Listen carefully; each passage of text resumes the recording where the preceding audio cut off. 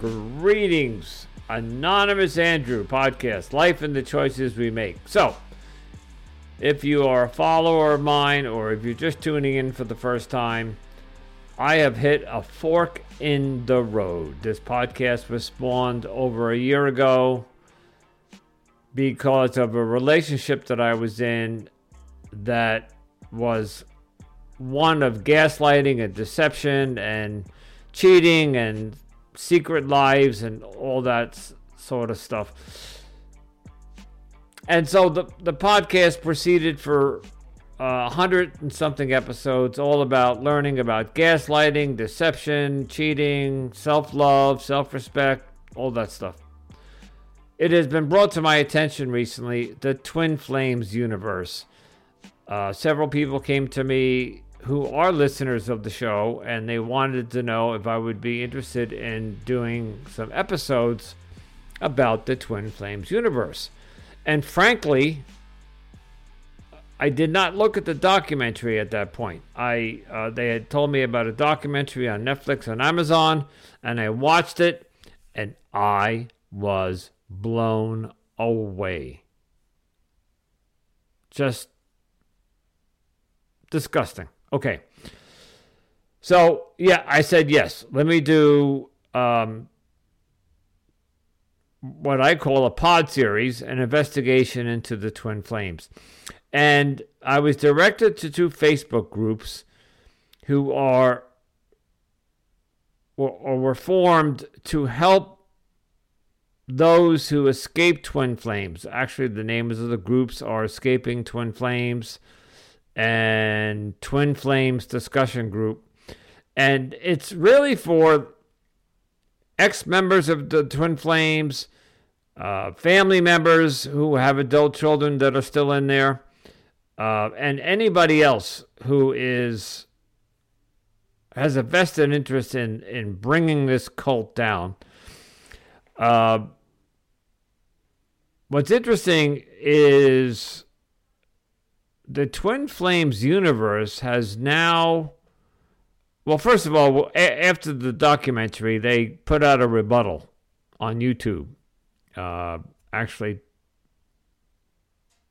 taking potshots at the woman who did the Amazon documentary. I think her name is Alice Hines, and she's a journalist for Vanity Fair.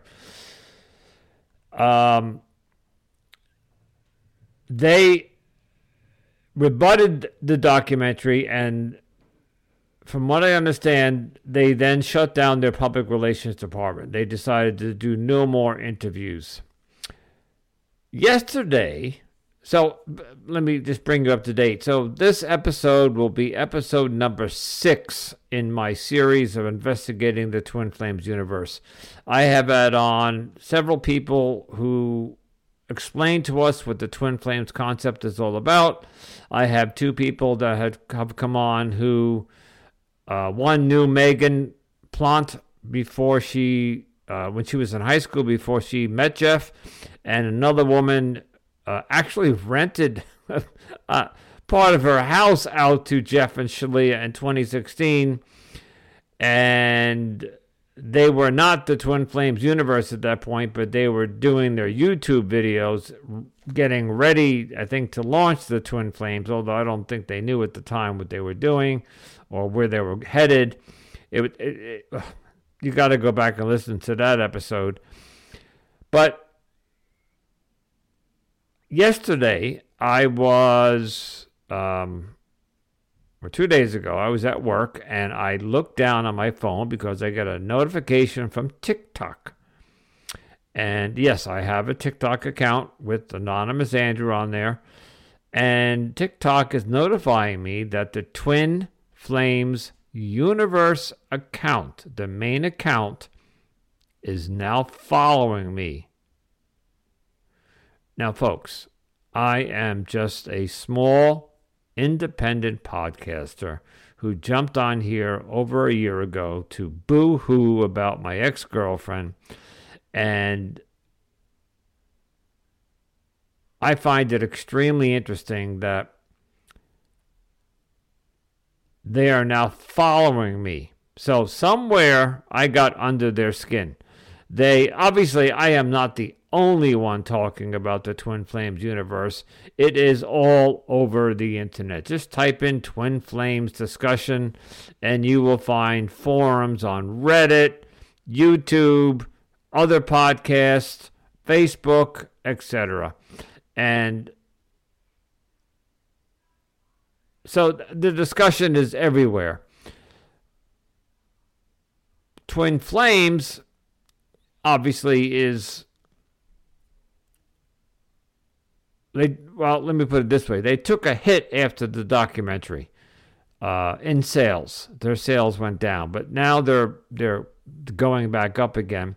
And I just checked in with Facebook today, the two accounts that I belong to, the two groups, and there is at least one, if not a plethora, of Twin Flames members who are hanging out in this group. And finally, one of them spoke up today, and she asked the group, "Why are you bullying us?" She actually asked the group, "What is your purpose of this group? Why are you coming after us?" If she actually said that she is on her own free will she has joined Twin Flames. She's free to leave, free to come, free to go.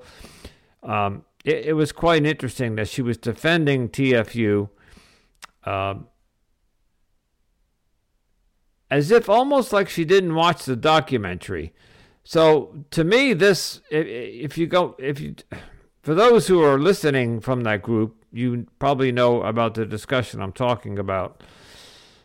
But this woman clearly didn't watch the documentary. Even if she did, she doesn't understand the level of insanity or the psychosis of Jeff and Shalia. They really are truly brainwashed and don't understand what's happening right in front of their faces. And I find that disturbing. Anyway, as usual, I'm rambling. On today's episode, we have a gentleman named Franklin. Of course, that's not his real name. He's anonymous, but he came forward to talk about the fact that he was in a cult as a child. His parents were in a cult, and he was born into the family and was raised in this cult. And he wants to talk about his experience in belonging to another cult. He'll explain to you the name of the cult, how it originated, and if they're still around today. Finally, he got out of the cult, and it's just more insight into what's going on with cults in the world. Thankfully, the cult that he belonged to was not over the top and like some of the other cults that like Heaven's Gate and Johannesburg and Waco. But they're estimated to be I forget the number, 10,000 cults in America. It's always comes down to the degree of which the cult is manipulating its members. Anyway, as usual, I'm rambling. Up next, my interview with Franklin, and he'll explain to you all about his cult and how he got out. And I hope you enjoyed the interview, and we'll talk on the other side.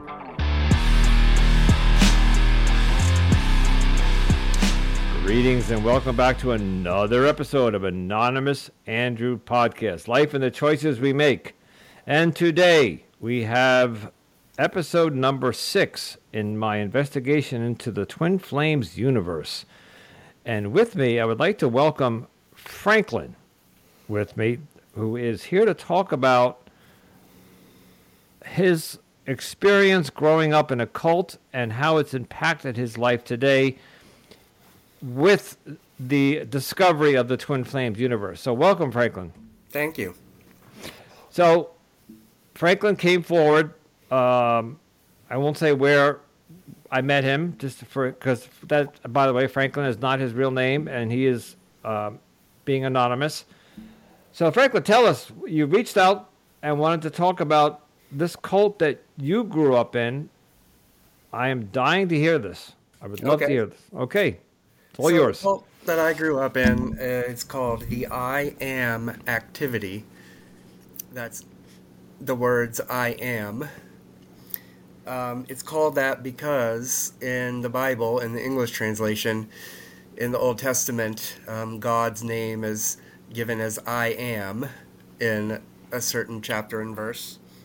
And the cult put forth the idea that, I am is this extremely powerful phrase and a phrase connected with God. This cult is largely dried up around the world because, well, a few reasons. Number one, they, I guess foolishly, never asked anyone to contribute money to be part of the organization. So unlike, the Mormon church or something like that, they have no system of income for their members. And also, once the internet came along, it became pretty easy to go on there and find all kinds of evidence to the contrary for the validity of this thing.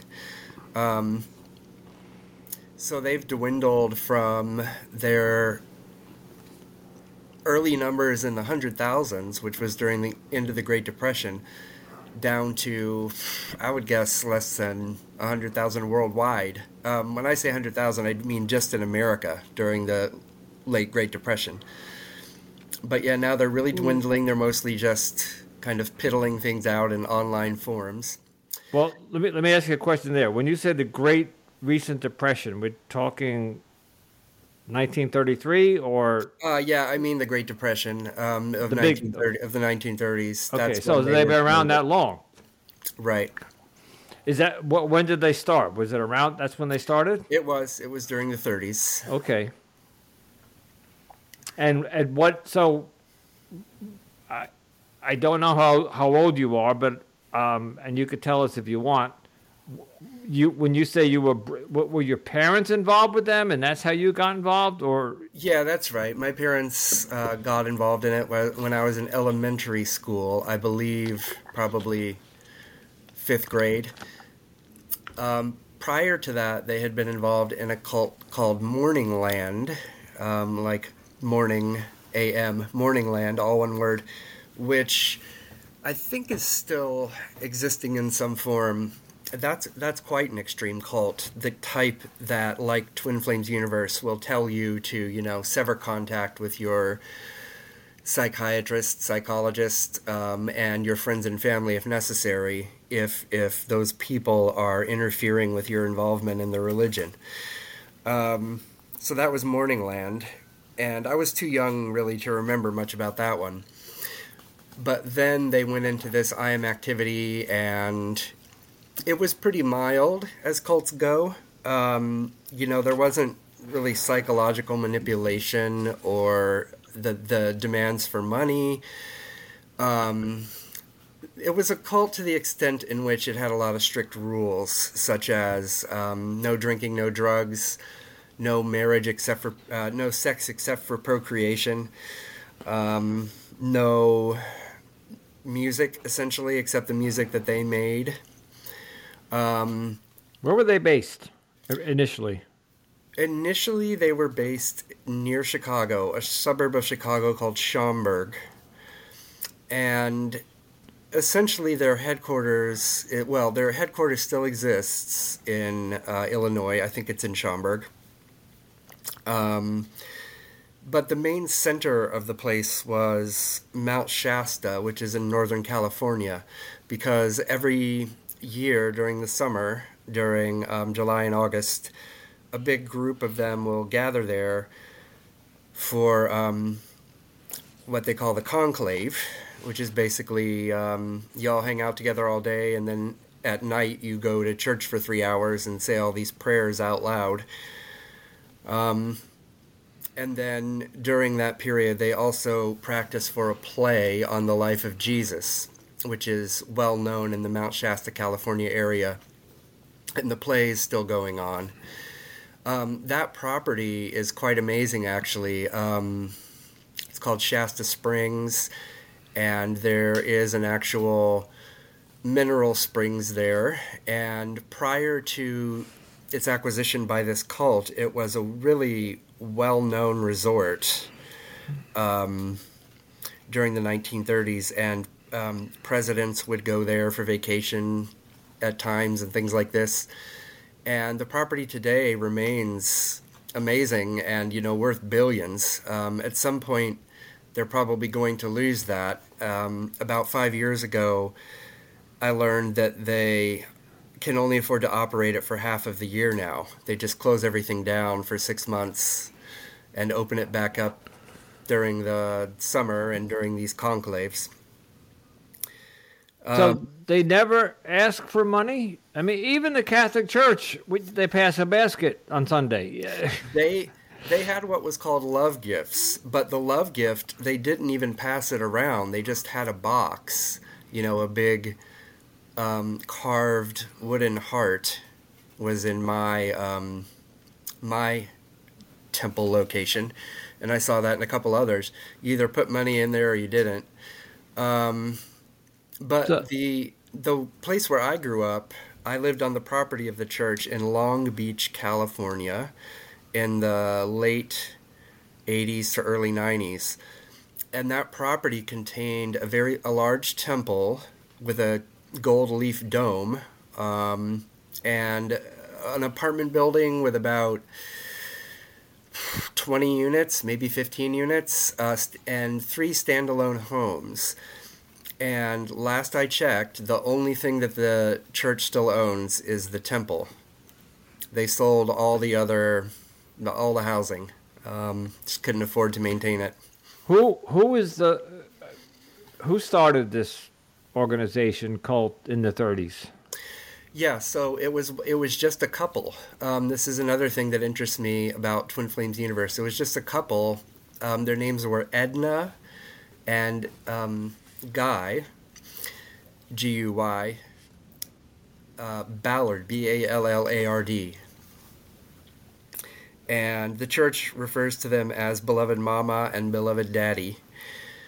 They hatched this thing from a movement that already existed called Theosophy. Theosophy is pretty well known. Its founder is called Madame Blavatsky. And it's a whole family of teachings about these beings that are known as ascended masters. That could be people including Jesus, or anyone who basically lived life to a certain holy standard and then ascended into heaven and kind of has, street cred up there. But they just picked and chose gods from anywhere. They have a lot of Eastern religion gods and goddesses in there. They have the main figure, Saint Germain, who was an actual count who lived in France, and was like a mysterious dude. He was associated with the alchemists and a kind of like occult, OCCULT, occult religions and sciences. Yeah. He's known for supposedly, being like 800 years old before he died. And he's also involved in discussions of reincarnation. Like, he was also this person, he was also that person. The I Am activity claims that he was also Shakespeare. Oh. I can't remember who else. I've tried with all this reincarnation. I've tried to catch them red-handed with like accidentally picking 2 people whose lifespans overlapped, but I never found anything that outlandish. But yeah, so they say that like their founders used to be in former life George Washington, Benjamin Franklin. Wow. Any heroic American figure. So that kind of interested me too, with Jeff in Twin Flames Universe saying, that he's some incarnation of Jesus or something. Yep. Mm-hmm. Which I guess I'll give him that with the horrible beard look and the long hair. But other than that, I don't see any resemblance. But let me ask you a question, Yeah, and because yes, he put out a couple of YouTube videos or many when he did grow the full beard. And look at me, I got the yeah, long hair, I have a goatee. I do right, not have a full beard, but with a little bit of filtering with AI today, I could make myself look like Jesus too. So right. just the fact that he puts out an image. As a matter of fact, I think he did this one day. I'm turning my head with my fingers on my chin, where he tried to do the profile, and then they put a picture of Jesus next to Yeah, him. So it part of his psychological manipulation. Like, I look at me, I look like Jesus, so therefore I am Jesus. yeah, So yeah. yeah. So your parents, when you were born, they were already in part. By the way, do you have any siblings? No, Okay, so you're only child. Uh, I'm gonna take a wild guess that you were born around 1960, 70. uh, 76. Okay, I just so look old right now.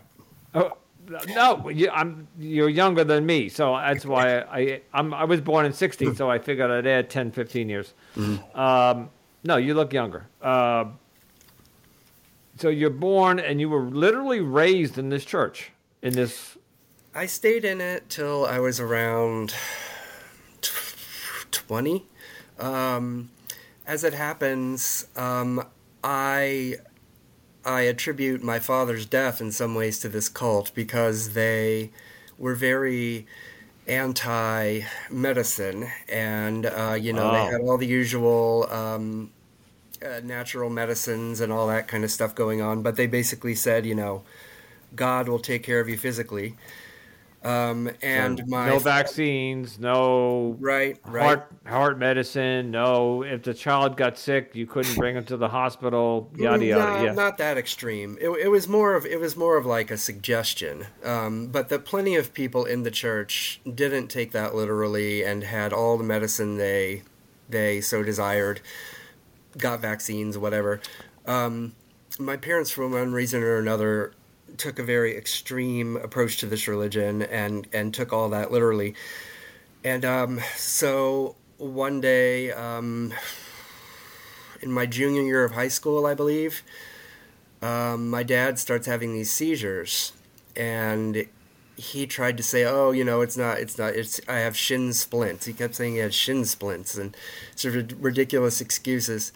And after a while, I just put my foot down and said, "No, you have to go to the doctor. This is not shin splints." And he was diagnosed with a grade 4 malignant brain tumor. They said he had about a month, half a year to live. He lived for about a year.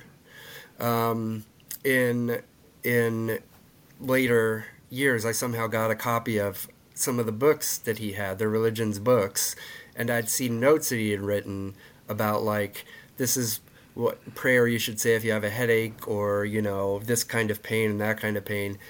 And I think he basically just blew it off. He thought, well, I'm in this religion. I can't have a brain tumor. Like, nothing really too bad could be happening to me. I'm just going to keep trucking along, praying. Did not go to a doctor at all until that time that I told him he had to go. And it was too late by then. Yes. Who was running? So this was, I'm gonna say, 1990s. Yeah. Right. Early 90s. I got out of it around 96, I would say, 97. Who was running this? So obviously the people, Edna and Guy Ballard, could not still be around. Right. How did they pass it down, their leadership? Yeah, so basically, they had an organization, the Saint Germain Foundation, which still exists today. The Saint Germain Foundation is a tax-exempt religious organization. As far as I know, their headquarters is still open in Illinois. and it became kind of an executive thing at that point. There wasn't someone appointed as like the spiritual leader taking over for them. They did have a child who might have taken that role, except that he had his doubts about the whole enterprise. So he didn't take the role over. So yeah, it just basically became a foundation with diffuse leadership. You know, whoever ran the branch that was in your city was kind of the leader of your area. But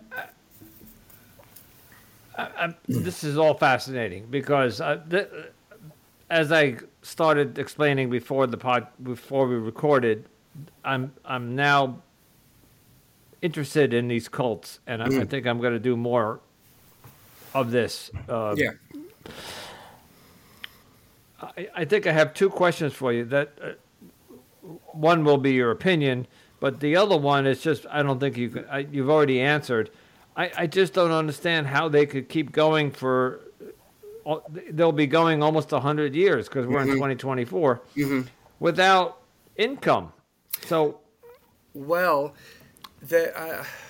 I don't know a great answer to that except to say that they did make a killing at the very beginning because the two founders, Edna and Guy, were not shy about like bilking people for money. Okay. Okay. There is in fact a Supreme Court case around this. I don't want to look it up because I don't want to type right now. But there's a Supreme Court case around this in which they were accused of defrauding people of money through the U.S. mails. And it ended up setting a precedent, which I think is applicable to a lot of cults. The Supreme Court found them not guilty, really could not be held accountable for this because the ruling was they really believed what they were doing would work, and therefore they were not committing fraud. It was a religious belief that was sincerely held or sincerely practiced, and therefore they could not just charge them as liars, right?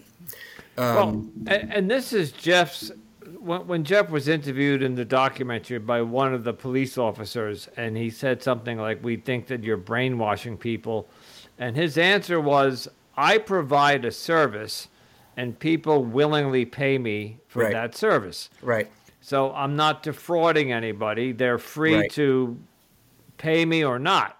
Right. And this is how he got around, evaded those questions.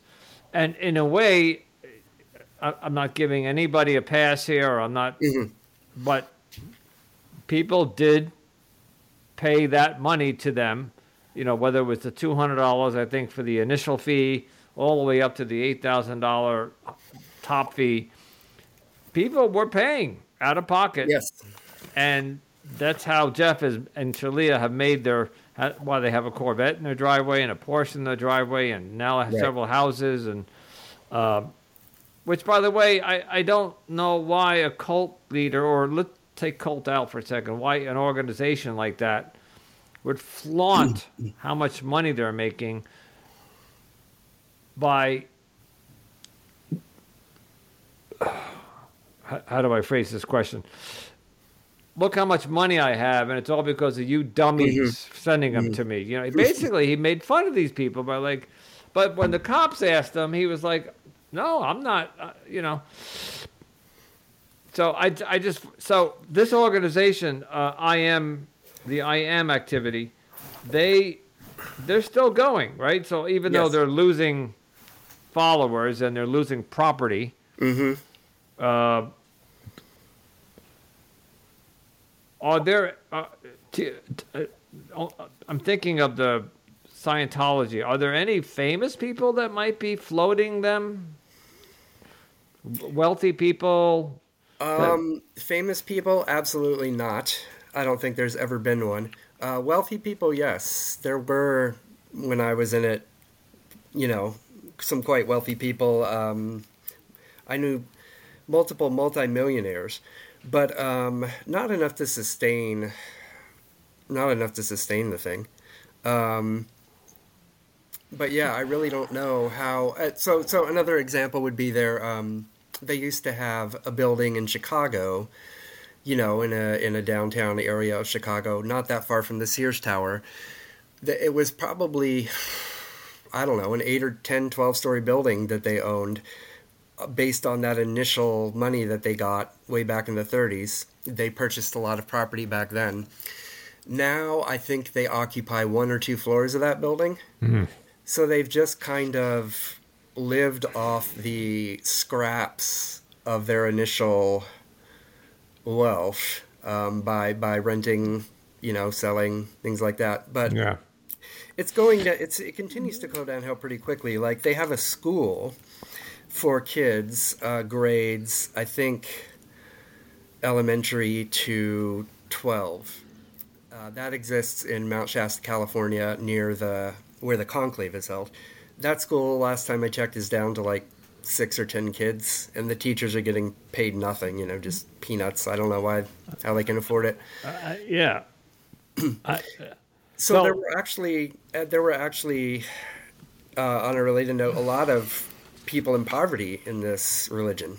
People who, as with the health, believing that's something that God will just take care of for you. They also thought that in terms of money. So there were a lot of people who were just like scraping by, borrowing a lot of money from their families. That's what my parents did. Or living on welfare. My parents, we were on food stamps because they both quit their jobs at the same time, decided to give everything to this church. oh, there you go. Okay. Yeah.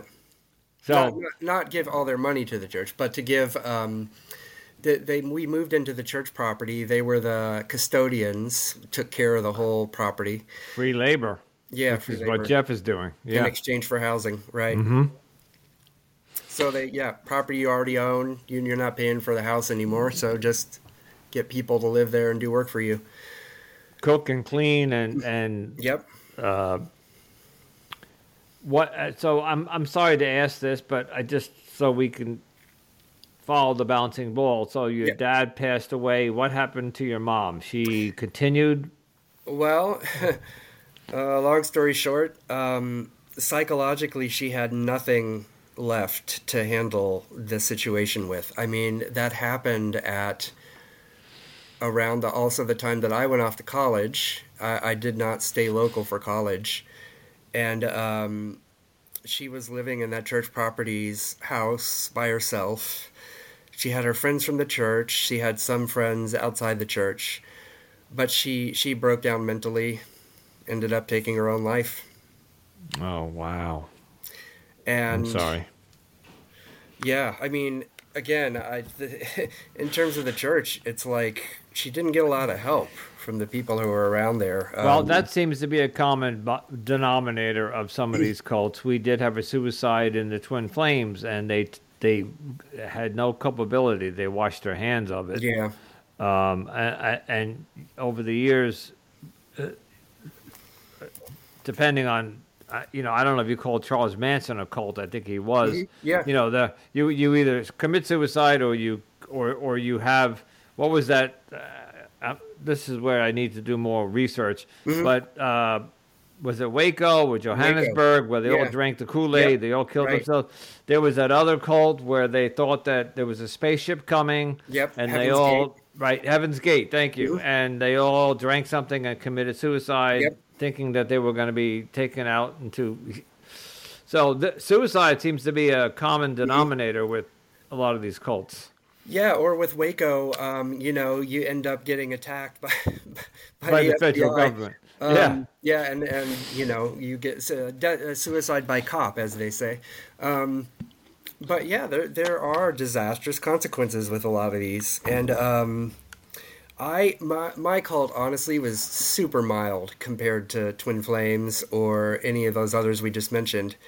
But I view Jeff as a shooting in making. I believe there's some pretty strong chance that he's either gonna shoot at someone or be shot at.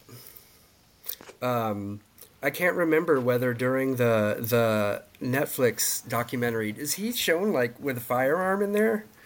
I looked, because that's on everybody's mind is how is this going to play out one Yeah, day, yeah, and I don't know if they have a stockpile, yeah. but it would not surprise me if. I mean, he lives in, rural Michigan. That's Right. not a good start. Yeah, Um, right. No, he's a white male of a certain age range. And his psychological profile is quite disturbing. disturbing. I don't know. It's hard to pin it down, right? But yeah, so there's that. Then there's the fact that eventually, what I don't think he's really thought this out Through. very well in No. terms of the fact that he's No. manipulating a lot of vulnerable females, and he's not having to be confronted by the males in their lives or other very strong male figures on a regular basis, as far as I can tell. Or he's being shielded from them. Yes, well, one day he's not going to be able to run away from that, Right. and he's going to be surrounded or, caught off guard by someone who will inflict physical harm on him, or possibly a cop who just, decides to take the law into his own hands. But in keeping with what I said about my church and what I've said sometimes on the Twin Flames Exposed forum, like, I don't think there's any recourse against them right now. I mean, whether it's taxes or oh, well, you're lying or anything like that. I mean, if you look at our U.S. laws around religion and politics, for that matter, people can get away with murder, Oh yeah. and nothing's going to stop them, And again, I've mentioned this so many times to my audience, so just forgive me, but it just boggles my mind that in the documentary, and I think it happened in both, but more with I think her name was Alice Hines from Vanity Fair when she went there. That was the Amazon documentary. Yep. The very first 10 minutes, the police show up and they question him, and they seem to be satisfied with the answers and said, "Thank you, have a nice day," and they walked out. Now, I have heard through the grapevine that there is a task force formed, that they are keeping a very close eye on them, Okay. and they're just waiting for them to make a mistake, Right. to f up, and Right. and then they can come swooping in and arrest them or something. Right. Do you- that's great, but look at what they're doing now, and I'm saying that in our laws, our system of laws, what they're doing now is not effing up enough. Yeah. Like, if they kept doing this, it would be awful, but it wouldn't be illegal. So, Well, let's talk about that for a second. They're if they're coercing or forcing people to have top surgery, like, so they're pairing off same-sex people and saying you're female, but you need to be the masculine. So Yep. off with your breasts. You must grow facial hair, and you're now the masculine energy in that reunion. At some point, that's people are gonna.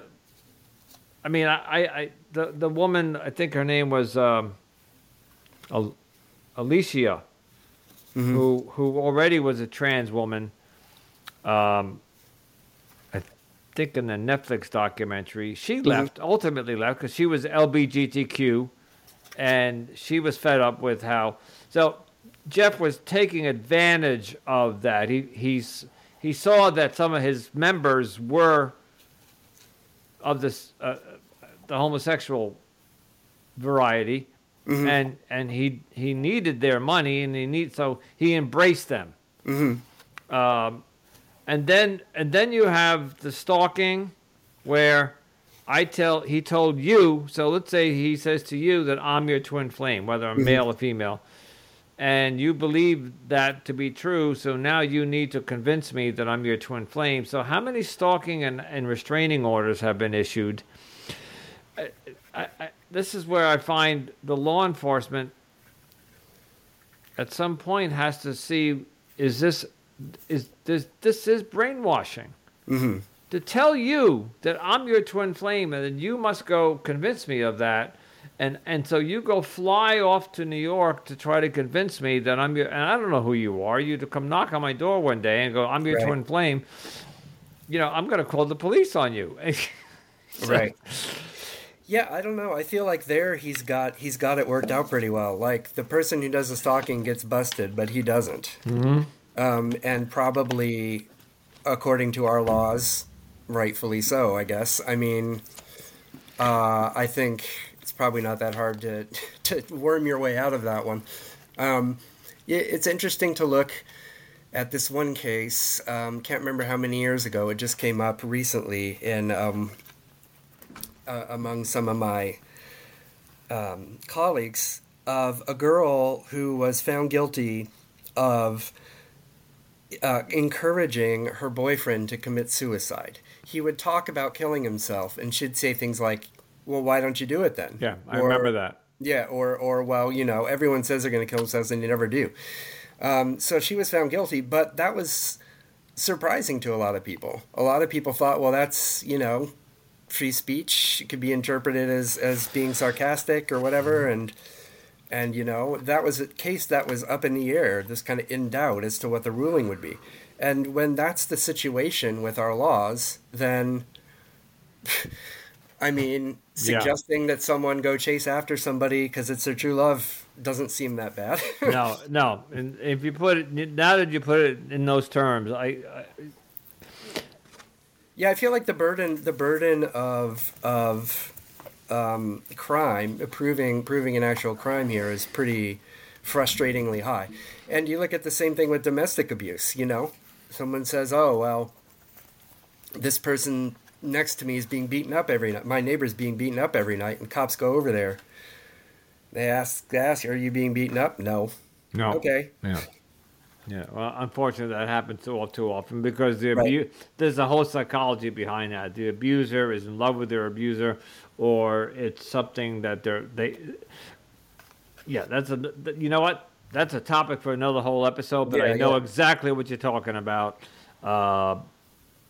So, what about the rape allegations, where he's telling his followers that if you're in a heterosexual union that you must give your man sex. Mm-hmm.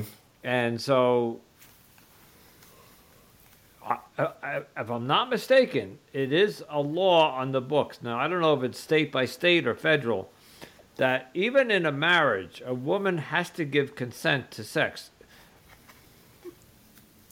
I know back 100 years ago or 200 years ago the woman was supposed to succumb to the male's desires, but we're living in the 21st century here. So I don't know. I feel like he's a step ahead too, because okay, husband gets arrested for rape, but what happens to Jeff? Nothing. Right. Right. Yeah, I think he's figured this out at least, at least in terms of like what loopholes do I have here. This is something that I had a discussion with somebody the other day, and somebody said Jeff is dumb. Mm-hmm. And I said, I don't think he's dumb. I think he's actually a genius, but a very psychologically disturbed genius, because everything you're just saying here about he's one step ahead, he has either pre-planned this or pre-thought it out, or can think on his feet.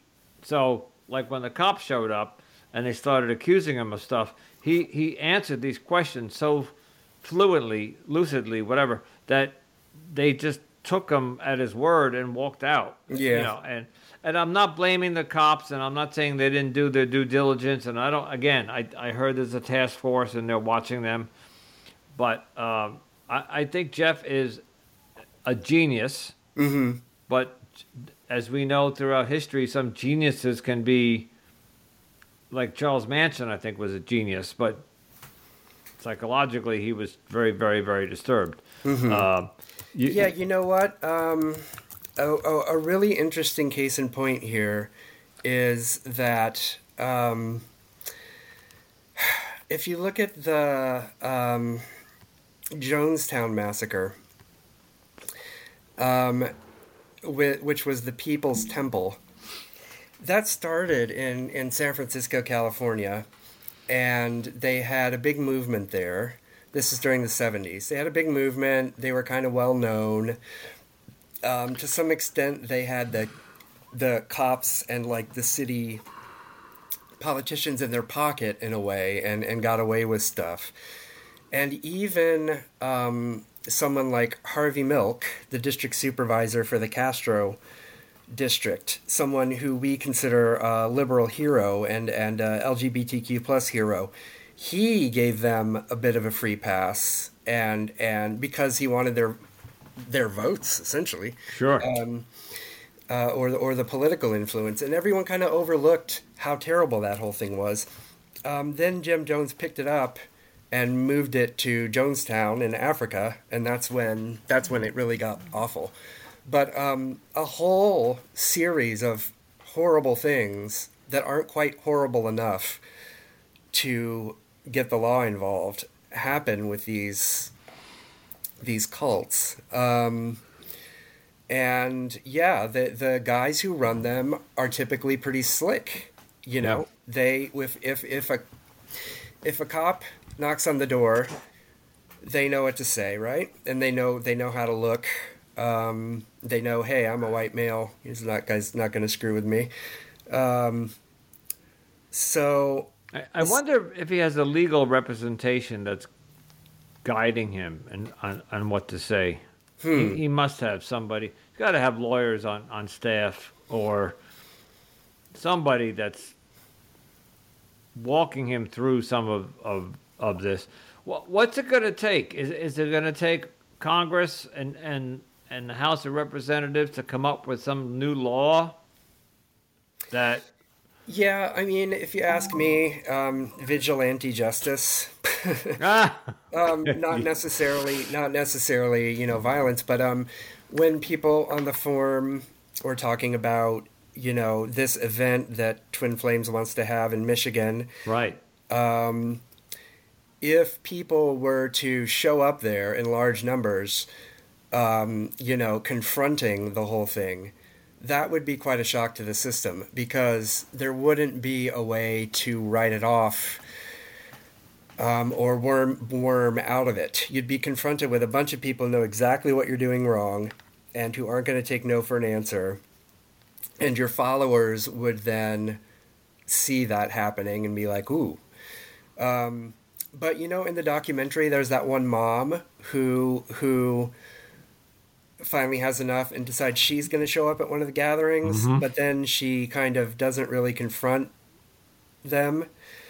I can't remember what happened in the end of that with her, but that's because was one woman who went there and did that. Right. If you had a big group of tough-looking guys show up, it'd be a different story.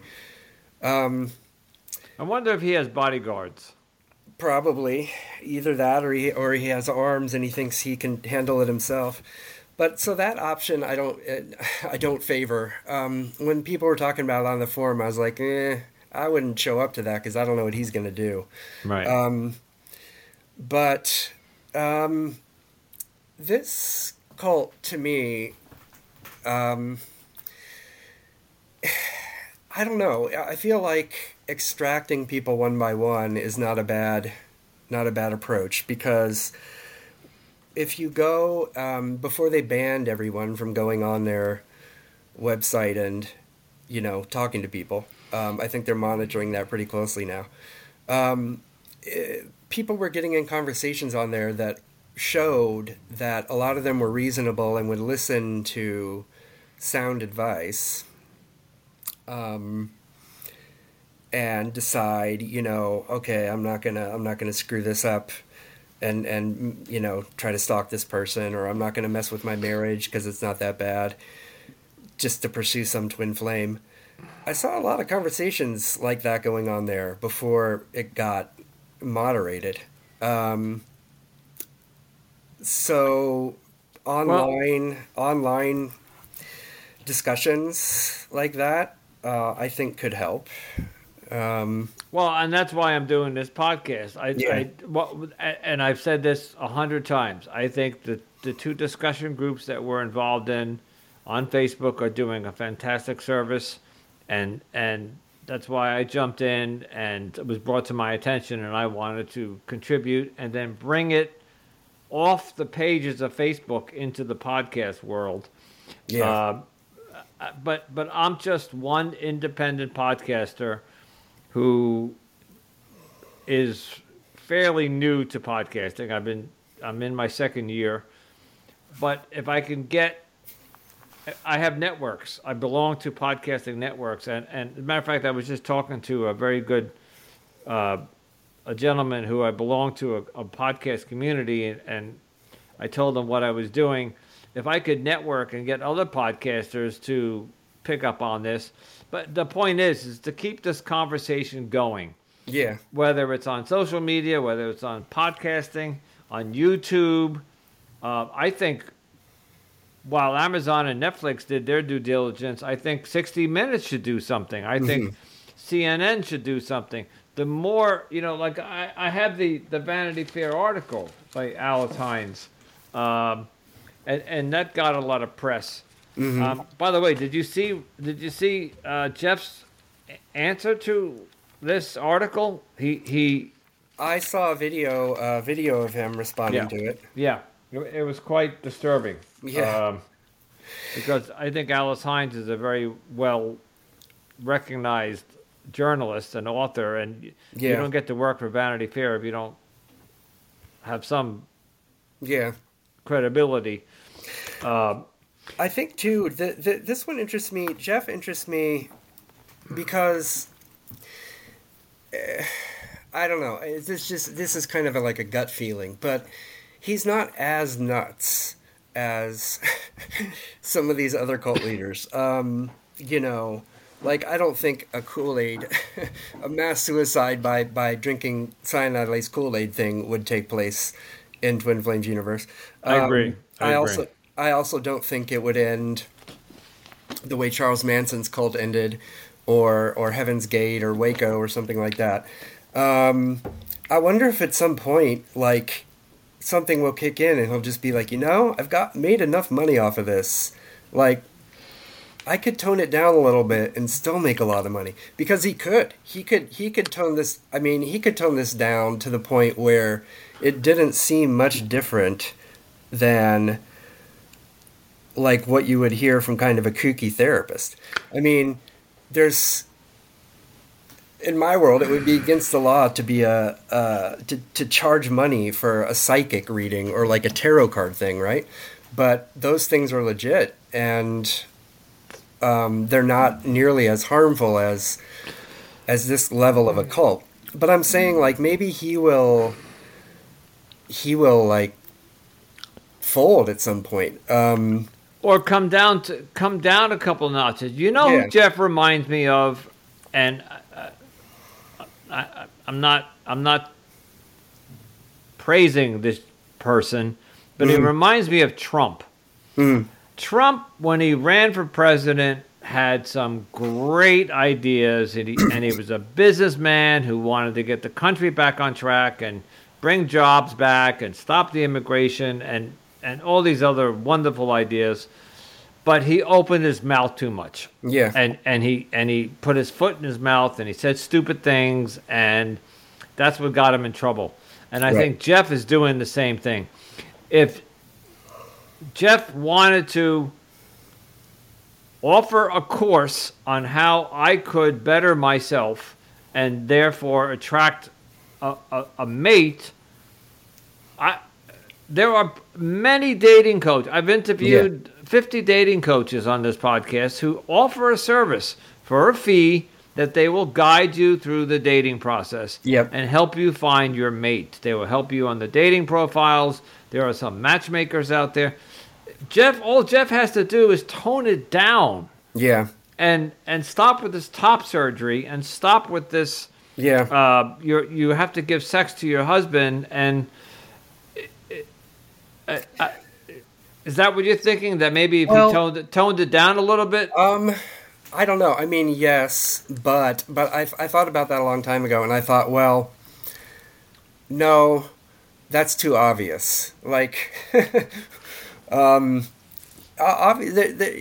I say, he's not as crazy as any of the spectacular failure cult leaders were. Yeah. But he is nuts, and Yeah. I think if he could have scaled it back, he would have. Like when he decided to take it up to the level of, okay, I'm just going to pick who these people's twin flames are, and they're all going to be women, and I'm going to encourage them to be lesbians. He was basically admitting that what he was doing wasn't working because Correct. people couldn't find their twin flame to their satisfaction. And he needed to take control of the whole thing and just assign them up. And then at least they would have that twin flame there without the whole searching forever for it. But at some point, you're going to realize that the person that he assigned to me is not my twin flame, especially if I have to grow a beard and take hormones and remove my breasts. Yeah. I think there I would think that his business model allows for that, let's say, because his business model is going to thrive on new customers, losing old customers but gaining new customers. And because the rates he charges are so high, I think he could absorb the losses. You know? Yeah. Yeah. So And since the documentary came out, I do believe the sales went down, but now he's bouncing back. yeah. Because you know the expression, any publicity is good publicity. Yeah, for sure. So what? Even though Netflix and Amazon tried to expose him, it dented him a little bit, but then it made other people aware who are vulnerable, who are lonely, who are heartbroken, which is where I was a year and a half ago. Although I'm smart enough not to do anything crazy like this. Right. I want to ask you, we have a few minutes left. I wanted to ask you where you are today. So you grew up in this cult, and at around 20 in college, you left and went on with your life. Yeah. Did you ever find your love? And are you married? And did being part of that cult affect you as an adult? Mm-hmm. Does it still affect you? It did for a long time. My first relationships, which didn't start till graduate school, my first romantic relationships were really pitiful and awkward and, reflected my complete lack of experience because I did go along with the church emphasis on no sex except for procreation and, don't really get involved in casual relationships. By now, I've worked my way through that. Been married for 12 years. Oh, I have good for you. Thank you. I have a great kid. And, I'm in the boat of people who've been married for 12 years, It becomes... the norm. Yeah, it becomes, okay, this is what a relationship is. Whether even if the person is somehow miraculously the perfect one for you, it's always a lot of negotiation and work and pain and pleasure mixed together, right? So, yep. Oh yeah, I found that out the hard way. Yeah.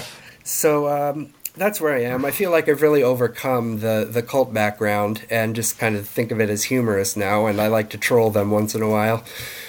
But now with this exposure of Twin Flames, which came out, I think the documentary came out last year, was it? Sometime. Yes. So did it trigger you, or you just kind of raised an eyebrow and said, "Oh, let me see what this is all about"? Because you seem you're hyped up about this. Yeah. It did trigger me at first. I think one of the worst things about these cults is how obviously false they are to anyone who has like a foot of distance from the thing. And like the cult that I grew up in wasn't as easy to pick apart. But with Jeff and TFU, it's like, what a nut job. Within 5 seconds that the guy's nuts. And yet he manages to pull this stuff off.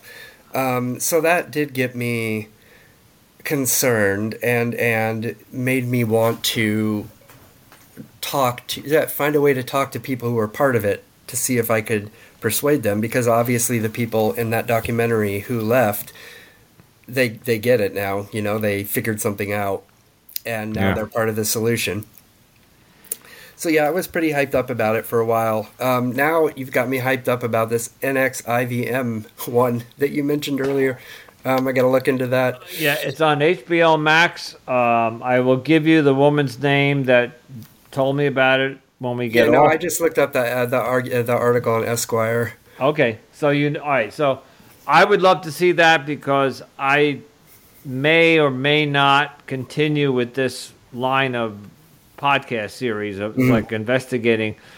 My podcast was started with this relationship that ended and how bad I was hurt and yada yada yada. But I can't go on forever talking about my past relationship. But I'm diving into what's healthy relationship is, how to self-love and all that. But now, with this twin flames concept, there are people coming forward talking about the Greek mythology, about where twin flames originated from the Greeks. There's some debate about that, but they're saying that a true twin flame just doesn't exist. That there's not somebody. So, what's the concept of a twin flame? You are one half of a soul of another person. So somewhere on this planet is your other soul, your other half of your soul. If you really logically think about it, it's nonsense. Right. So these were the Greeks who had very crazy, not crazy, but no, crazy is not the right word. The Greeks had some interesting philosophy, but I think twin flames was just something too woo-woo for me, So there's a lot to be researched in terms of cults, in terms of their focus on human sexuality and human love. That's definitely one of the centers of human experience that they try to take advantage of and manipulate. Let me ask you one final question, and then I'll let you end with some any final thoughts. What is your definition of a cult?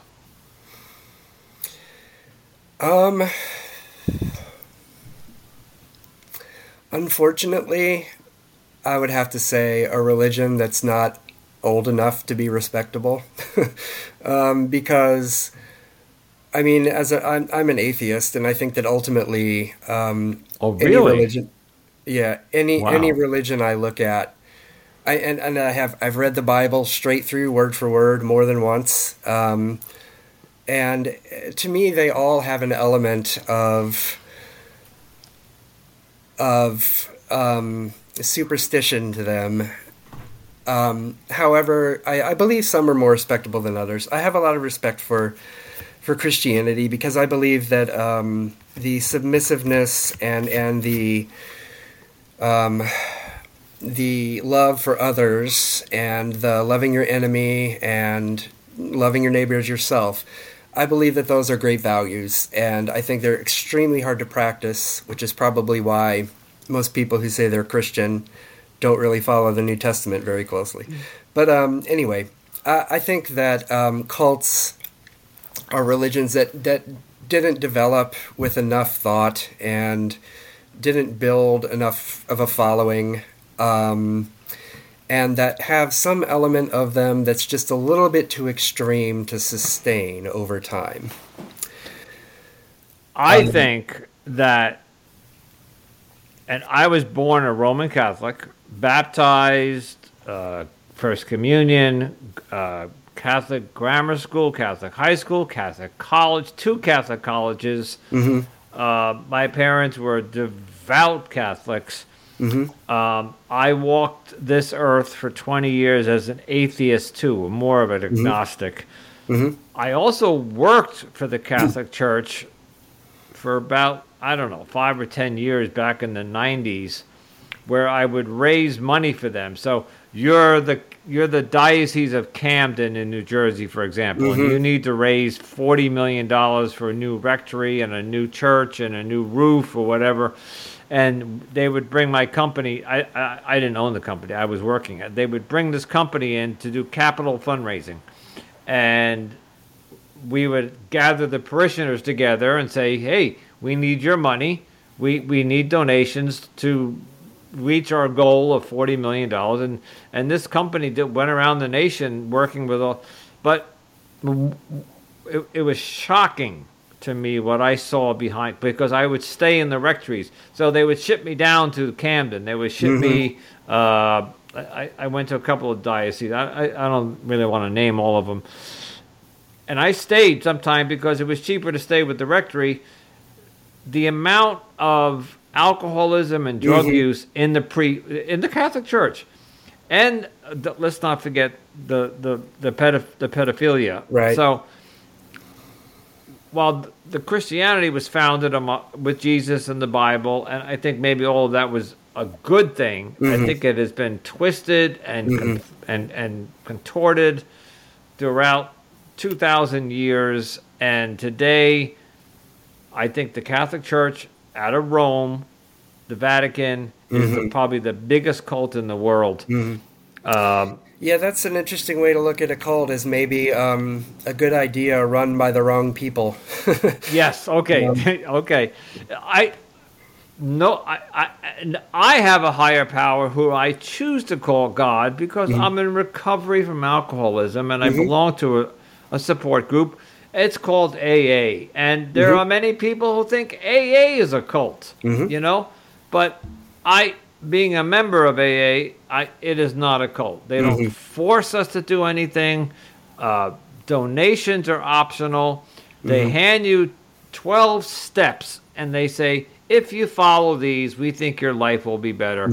And so it's not a cult. And I have 9 years sobriety coming up, and I am in a much better place than I was my entire life. Congratulations. Thank you. And there's no religion involved. People think AA is a religious organization. It's spiritual. Yes, the word God is used in some of the 12 steps, but it's a God of your understanding. And I had, like you, I had a problem coming in because I didn't want to believe in God. And like you, I was brought up in a very strict Catholic household where I was a choir boy, an altar boy, and my mom dragged me to Mass at 6 a.m. every morning, and it was drilled into me. Somewhat like you, when I got almost in college, when I all of a sudden was able to spread my wings, I was like, I looked back at my upbringing, and I said, this was all nonsense. So, and I decided to go off into the world and live my life, and I drifted very far from the Catholic Church, and that hurt my mom, because the day she passed, she was very. I even said to my mom, one day we had a conversation, and she was like, "Why don't you believe in God?" And I said to her, this is going to sound silly, but I said, "Mom, when you pass and you go to the other side that you think there is, contact me and let me know that there's another side." I've yet to hear from her. So, yeah. So, Mom, if you're listening, I'm waiting to hear from you. So, I don't know if that's how it works, but anyway. Franklin, I am just, first of all, thank you so much for coming forward. You taught me a lot today. I didn't know about half of what you talked about, and I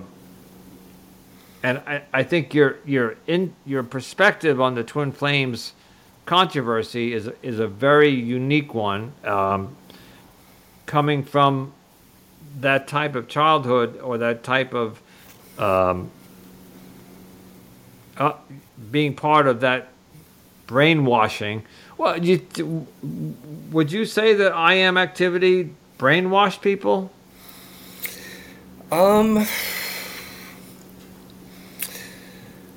I'd have to say no. I mean, everything was so voluntary. Yeah. Okay. And it attracted a mix of people. Some who were very devout, some who were very casual. I feel like in a real brainwashing cult, most people are quite extreme.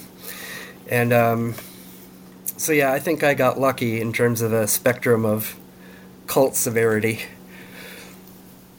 One last question, because I told you at the beginning of the interview, this could go 30 minutes or it could go an hour, because What do you think of the Amish? Well, we got a lot of them around here. I mean, I live not that too far from Pennsylvania, and we got a lot of the Amish farm markets and such. I didn't like their hands-off response to COVID, but other than that, I've got no complaints. You don't really. It's like you don't get to know them. I mean, unless you're willing to talk to somebody in one of those markets, like they're not pushing their ideas on you, and they're not hurting anybody. So yeah, they pretty much stay to themselves. Yeah. I mean, that's probably in the end some kind of a cult, but it's not hurting anybody. Yeah, it's not hurting anybody. I guess they do have some extreme situations in terms of, like, if you decide to leave, you can't come back. I think that's the thing with them. Yeah. But yeah, they seem pretty. And they do allow you to leave for a year, right? Right. And if you come back, you come back, and if not, then you're essentially excommunicated, I think. Right. Yeah, that's not good. But I mean, other than that, it's okay. Okay. I have a sister who lives in Pennsylvania, and when I go to visit her, we still see the horse and buggy. Yeah. You know, and it's like a flashback to the 1700s. They go into town on horse and buggy, and they get their grain and their feed, and some of them are exquisite lumber or carpentries. I happen to be in the building industry, and we have actually gone to the Amish to make some of the craftsmen. They're great craftsmanship. So all they do all day long is work with their hands, you know. Yep. So some of them are very good at what they do. Franklin, we got to wrap it up. No problem. But I could do another hour with you. I think you're fascinating, and I think you're full of information. And I want to thank you for your vulnerability and coming forward and sharing your story with us. Sure. Yeah, let's stay in touch. I'll send you references to a couple of books I think you'd really like. Sure. Okay. And if I decide to go into the investigation of more cults, maybe I'll have you back. We'll talk about them. Sure. Okay. You seem to be like what we would call an expert on cults. So. Well, I have done a lot of reading about it for sure. Yeah, the books that I'll refer you to will be very useful in that area. Franklin, thank you so much. We'll talk soon. Okay, thanks. I'd like to thank Franklin very much for stepping up and sharing his experience. Something like that is not easy to do. Coming on a podcast, radio show, television show, whatever medium, and being very vulnerable and sharing a personal story with the world is not something easy. Which brings me to my next point, is I am slowly running out of people willing to talk about this. As I mentioned earlier, Twin Flames Universe, the account on TikTok, started following me. Whether they're still following me or not, I don't know, because I can no longer find them among my followers. But while they were following me, my social media producer and I tried to reach out to them and ask them if they would like to comment on my investigation, or at least come on the show. And listen, folks, we're going to do a series on TFU. What better would it be to have them actually come on and talk about? And to be fair, in the world of investigation journalism, and although I am not officially a journalist, you always want to have both sides of the story. Of course, we kind of already had that with the Netflix documentary and their rebuttal.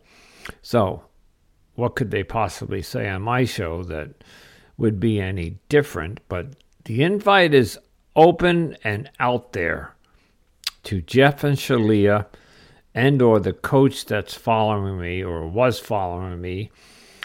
They apparently have people watching the internet everywhere. I can only imagine what job that is like. And of course, I wonder if they're even getting paid for it. But that's conjecture, of course, and that's on a side note. So, but the point is that this is episode number 6. I had several other people lined up, and like I had mentioned last week, I think, some of them got cold feet and just bailed at the last moment, and I don't blame them. I was very grateful that they stepped up and said that they would come on and talk about. Several of them were actual members of TFU, and one of them or two of them were parents, and then they decided not to step forward, and that's okay. I have no problem with that. It's not something easy. The Amazon documentary was filmed in 2020, Netflix, and it's, to them it's several years old, and I guess to come back and I'll say it, I'm a small podcaster. I'm no Joe Rogan. What purpose would it do for them? I'm not gonna, folks. I'm not gonna bring them down. Do I have something in the works that I keep teasing you about? Yes, but it's just another tactic of mine to try to get more information. I did also, so when you're a podcaster, and unless you're amongst the circle of some of the, let me just say it, basically, if you're in Hollywood or if you're in upper echelons of the podcast world where you can get top tier guests, like Damona Hoffman, for example. I would love to get her on my show, but that'll never happen. I reached out to several very big podcast guests that do the circuit, and they're not going to come on my show, and I get that. But I belong to several communities that are podcast communities that put together hosts and podcast guests, and I have rephrased my profile to attract more people who are knowledgeable in the world of cults and possibly even the Twin Flames cult. So we'll see what happens over the next couple of weeks. And to anybody listening from the Facebook groups, I am urging you that if you would like this conversation to be continued, I need you to step forward and come on my show. Otherwise, I'm going to run out of material, and you don't want to hear me blab about it for the next 2 weeks. So I don't know how much longer I can keep this up without good content. I need the content. So anyway, if you're enjoying any part of this podcast, whether it's prior to my Twin Flames investigation or the investigation itself, I urge you to take a few minutes and go down to, if you're on Apple, leave me a review. If you're on Spotify, you can review each episode. Maybe tell a friend, pass this podcast along to somebody who might be struggling in a relationship. Anything you could do to help me get this podcast out there. I need more listeners, and I need help, folks. Basically, that's what it comes down to. And as always, if you're going to commit to somebody in a relationship, marriage, engagement, long-term relationship, you're going to move in with somebody, all I ask you to do is just take a few minutes, a day or 2 days, and think about any red flags that you might have missed. Because you know my story.